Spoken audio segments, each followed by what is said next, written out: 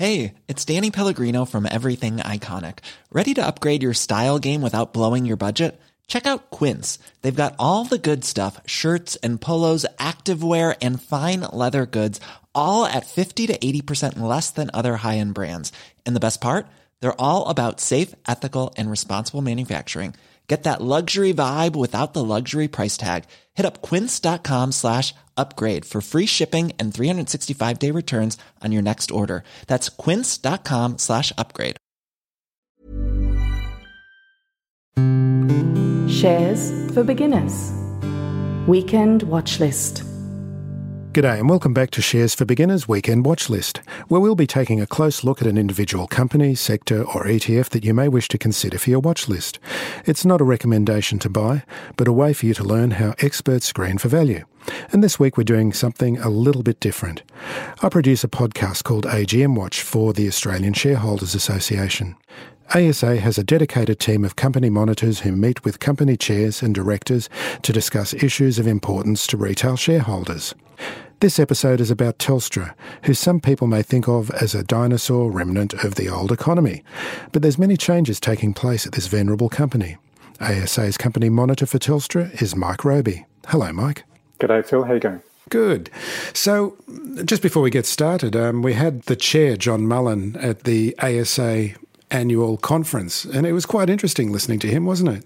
It was. I mean, particularly the comments he made about executive remuneration. Should be going to fixed remuneration to get rid of all of this nonsense of LTIs and STIs, yeah. And 35 pages in the annual report devoted to it. Yeah, but he came across as very human, didn't he? And I think he probably is. That's the way he comes across when we have our pre-AGMs as well. And he's also very candid. I don't think he hides too much. Yeah. So tell us about the pre-AGM meeting. So there was the chair, John Mullen, and IR manager Nathan Burley and Peter Hurl, chairman of People and Remuneration.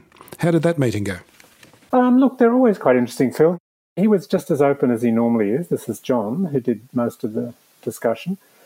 And he's quite across the business, but he's not actually what you consider to be a dyed-in-the-wool telecoms man, and neither is Peter. So fairly brave move in a business undergoing this sort of digitisation not to have somebody who knows the technical detail. But perhaps they didn't expect me to either. So what were some of the discussions that you had?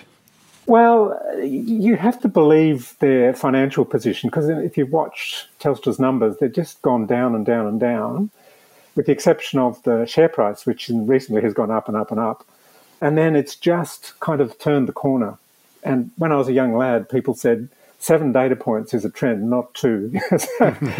So they're saying it's turned the corner and we're now on the way up, and we've got 1 year left of this fairly radical digitisation transformation going on, and it's all going to look good from here. Well, we'll get onto that in a few moments, but in the meantime, let's talk about the historical concerns of ASA, particularly Bridget Loudon's appointment to the Telstra board. How's that going at the moment? Look, our concern was that she's a very young woman, very entrepreneurial, and has run a business which is effectively matching people who've got skills to companies that are looking for that sort of skill. Nothing to do with Telstra. So we love the fact that they've actually stepped outside the box and recruited somebody outside. But we didn't quite see how it fit with Telstra's account, because in a sense, Telstra's already got a youth brand called Belong, and it's presumably got a marketing manager and so on that gets that pretty well. So the response when we challenged them that again this year, we kind of asked them how she's going and didn't get an answer. So understandably, they're very coy about telling you what goes on in the boardrooms. But we found it difficult in this. It's a very complex business, Telstra. Our listeners may not appreciate just how complex telecoms is. Complex and huge, enormous as well. It'd be like you're steering a huge supertanker, really, isn't it? Correct. And you've got to deal with just a whole lot of issues, apart from the political issues associated with the ex-incumbency. You've got to deal with taking a bunch of legacy systems which are just tired and turning them to digital only. And I had assumed that they would recruit somebody who'd done that, somebody from Facebook or from Instagram, or somebody who really had that OTT, as they call it, over the top experience in digital, but she didn't. That's not her forte. So it's probably a watching brief. We'll watch how she contributes. But at the moment, it's not transparent to us that it's the right choice. Well, hopefully there'll be some form of entrepreneurship that she's bringing to the role? Well, I'm sure she is, and I'm sure she does bring the voice of the millennial into the picture, which is all good. Just not sure that you'd pay somebody $250,000 for that when you could probably bring in a millennial to your AGMs and have them tell you, like how you should do this from now on. I'm sure they'd have plenty of opinions for a company like Telstra. So tell us about the current view of the Telstra business and its digital transformation. Like you alluded to, there's a lot of legacy business and a rapid turnaround in digitisation of everything. And it's quite difficult to sort of describe just how fundamental this is. There's a whole army of consultants around the world roaming through the telcos of the world telling them how to do this stuff. Very few have gone as far as Telstra. So they've actually effectively parked all of their billing systems, a lot of the network systems. They've moved everything onto the cloud for the corporate business.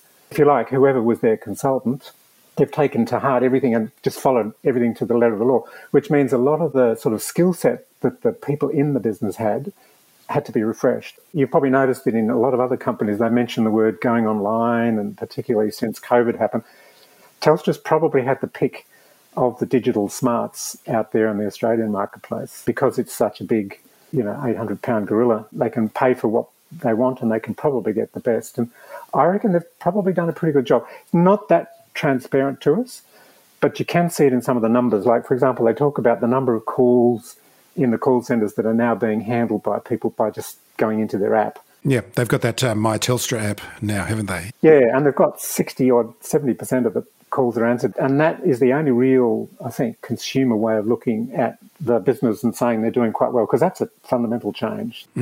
No, it would be. I mean, my mother is of that generation that refuses to use anyone else apart from Telstra, whereas I've been with Telstra for years. But having set her up with the My Telstra app, and I've found the process pleasingly simple compared to what it used to be like dealing with a company like Telstra. Yeah, no, that's good. And then behind the scenes, of course, the billing system's completely different. Those of you who are old enough, if you look at the business, say, 10 years ago, they made a lot of money out of text. That's gone. They made a lot of money out of international roaming. That's gone. They made money out of distance charging. That's gone.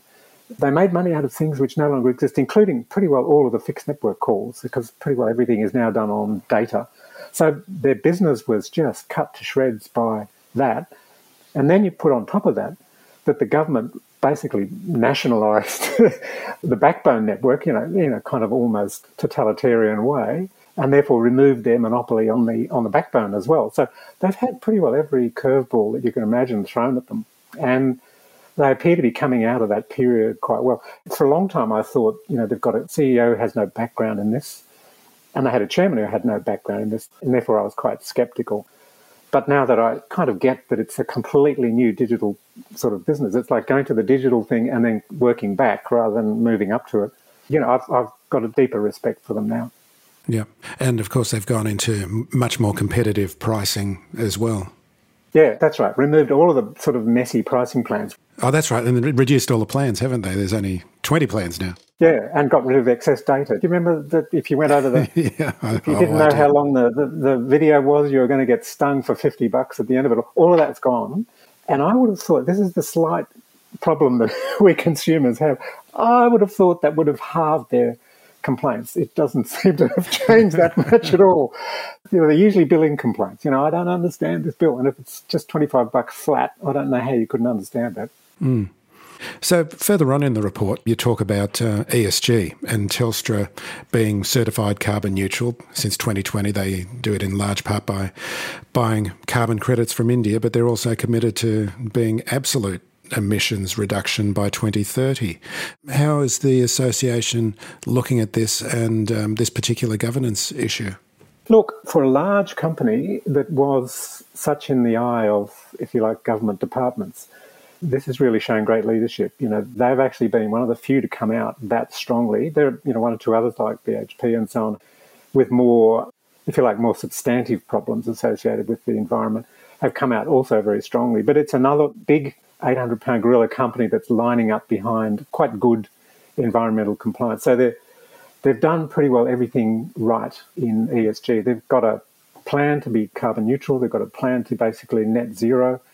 They're basically looking at getting all of their energy from renewable sources like wind and solar and so on in the future, which if you think of the big data centres, they chew up a fair amount of horsepower of energy, and therefore... It's incredible the amount of power they take. They are. Those servers just consume vast amounts of electricity. So you need quite a lot of wind and solar, which means they'll be sponsoring people to invest in it once they pick their partners down that track. So they're doing a good job. And they've got quite a good diversity program. They've got good people on the board. Mike Robey, thanks very much for joining me today. Lovely to be here, Phil. Cheers. If you found this podcast helpful, please tell a friend, especially if it's someone who needs to start thinking about investing for their future. You'll be helping them and helping me to keep this show on the road. Shares for Beginners is for information and educational purposes only. It isn't financial advice, and you shouldn't buy or sell any investments based on what you've heard here. Any opinion or commentary is the view of the speaker only, not Shares for Beginners. This podcast doesn't replace professional advice regarding your personal financial needs, circumstances, or current situation. And thank you for listening to my podcast.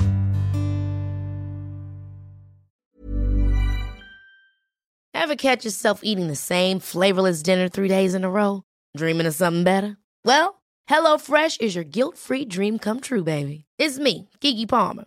Let's wake up those taste buds with hot, juicy pecan-crusted chicken or garlic butter shrimp scampi. HelloFresh. Stop dreaming of all the delicious possibilities and dig in at HelloFresh.com. Let's get this dinner party started.